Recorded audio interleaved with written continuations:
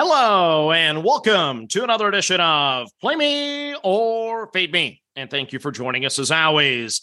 Well, there's good days and there's bad days. Friday was a forgettable day. I did a terrible job with the handicap. I couldn't see anything on the board. I'm dropping this podcast before I know the official results, so I don't have to whine and complain about it. It'll be posted in the show notes. It's going to be bad. Trust me on that. But let's get to the card for Saturday. All I can do is shake it off and try to move on to the next. So we start in college football, and before I get started, I must say, every single year, I hope for two great semifinal games, and most years, I go to bed disappointed.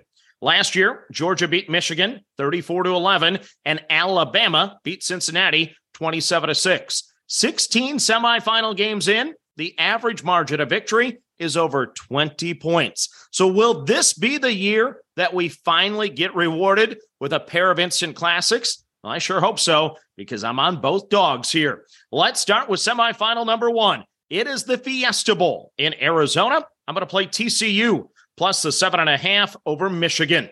So both teams score over 40 points per game. Michigan's D is much better, giving up just 13.4 points per game compared to 25 for the Horned Frogs.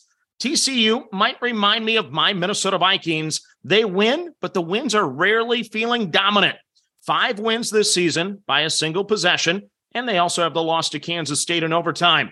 Michigan, meanwhile, they ran the table, playing just 2 ranked teams, though. They beat Penn State by 24, and they beat Ohio State by 22. So they answered the bell. Very impressive wins, but they also struggled this year against Maryland, winning by only 7, and Illinois, winning by only 2 at home. TCU considers Michigan to be a much bigger version of the Kansas State team they faced twice during the season, and they'll likely struggle against the lines, both defensively and offensively. This is probably power against speed. Maybe Michigan will steamroll, but I've counted TCU out time and time again this year, only to shake my head and accept another loss. The Horned Frogs were down 11 in the fourth quarter against Kansas State. They battled back and sent the game to overtime. If I've learned anything about this team, they can be down, but not out. With the backdoor friendly number of 7.5, I'm going to grab the points with the Horned Frogs of TCU plus the 7.5 over Michigan. Next up, it's semifinal number 2, the Peach Bowl in Georgia. I'm going to play Ohio State plus the 6 over Georgia in the second ever meeting between the two schools. So since their opening 49-3 win over Oregon, this has been considered Georgia's national championship to lose. Give the Bulldogs a big game, and they respond. They beat Tennessee 27-13 at home. They beat LSU 50-30 for the SEC championship in the same stadium. This will actually be their third game this year playing at this ballpark. Flaws? Well, LSU gained 549 yards, including 69-plus yard drives on 2 of their first 3 possessions. 2 weeks earlier, though, they struggled against Kentucky. They were able to limit Georgia to just 16 points, no touchdowns in the first half for the Bulldogs. That's about all I have for flaws for Georgia. Now let's talk about Ohio State. I might have a little Big Ten bias, but for 11 weeks, I was confident that Ohio State would give the Big Ten their first national championship since Ohio State won it back in 2014. And oh, by the way, the Buckeyes were a 4 seed that year and a 9-point underdog to Alabama in the semifinals before winning the whole thing. Ohio State averaged over 44 points per game. They have a passing game that will test Georgia's D that only gives up 12.8 points per game. Prior to that loss to Michigan, Ohio State had beaten everyone by double digits. The Michigan loss was the test that the Buckeyes failed.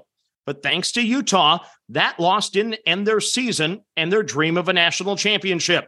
Instead, that loss might have saved their season. Their weaknesses were exposed. They've had over a month to fix the issues. They've been hearing how good Georgia is, an NFL-like team. They have a head coach out to quiet the critics after back-to-back losses to Michigan. They have been neck and neck with Georgia every single year in the recruiting rankings. Ohio State has a ton of talent, a ton of motivation. Georgia may win this game, but I'm going to make them beat me by 7. I'm going to take the Buckeyes of Ohio State plus the 6 over Georgia. So next up, we go to college basketball. My normal 4 games here.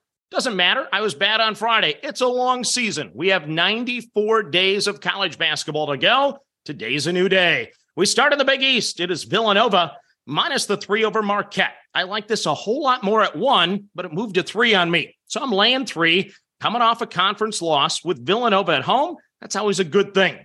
I like the Wildcat effort at UConn earlier this week. They just need to limit the turnovers a little more. Justin Moore is back to full contact practice. Once he's back, get ready to back Nova for about a month straight. Marquette covered for us this week against Seton Hall.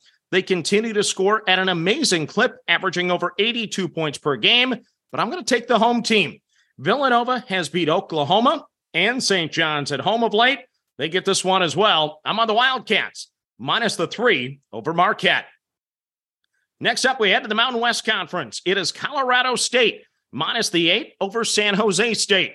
So Tim Miles is working his magic at San Jose State. 10 wins already this season for Timmy. If the season ended today, it would be the best year since 2016 when they won 14 games. The Spartans are coming off an overtime win at home over UNLV. Meanwhile, Colorado State has lost 2 straight, a 9-point loss to USC and a 19-point loss at New Mexico.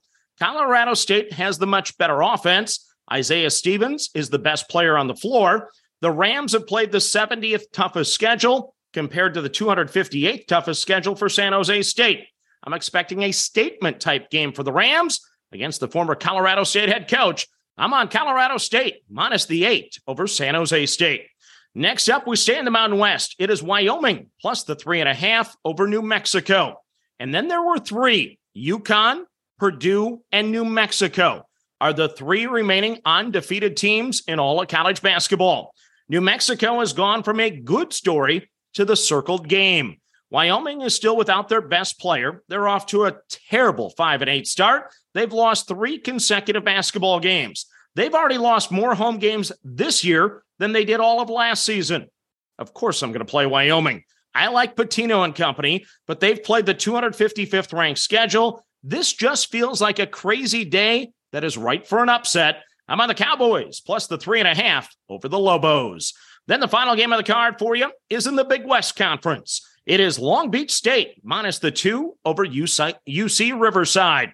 So I'm playing back-to-back games involving former Minnesota Golden Gopher head basketball coaches. First, Richard Pitino, of course, at New Mexico, and now Dan Munson at Long Beach State. The Beach dropped the conference opener at home this week in overtime against UC San Diego. Meanwhile, Riverside won their conference opener by 12, and they have a nice win over Portland on the resume. Bottom line for me, though, Long Beach State is projected to be a top 3 team in the Big West. I don't see them starting 0-2 at home.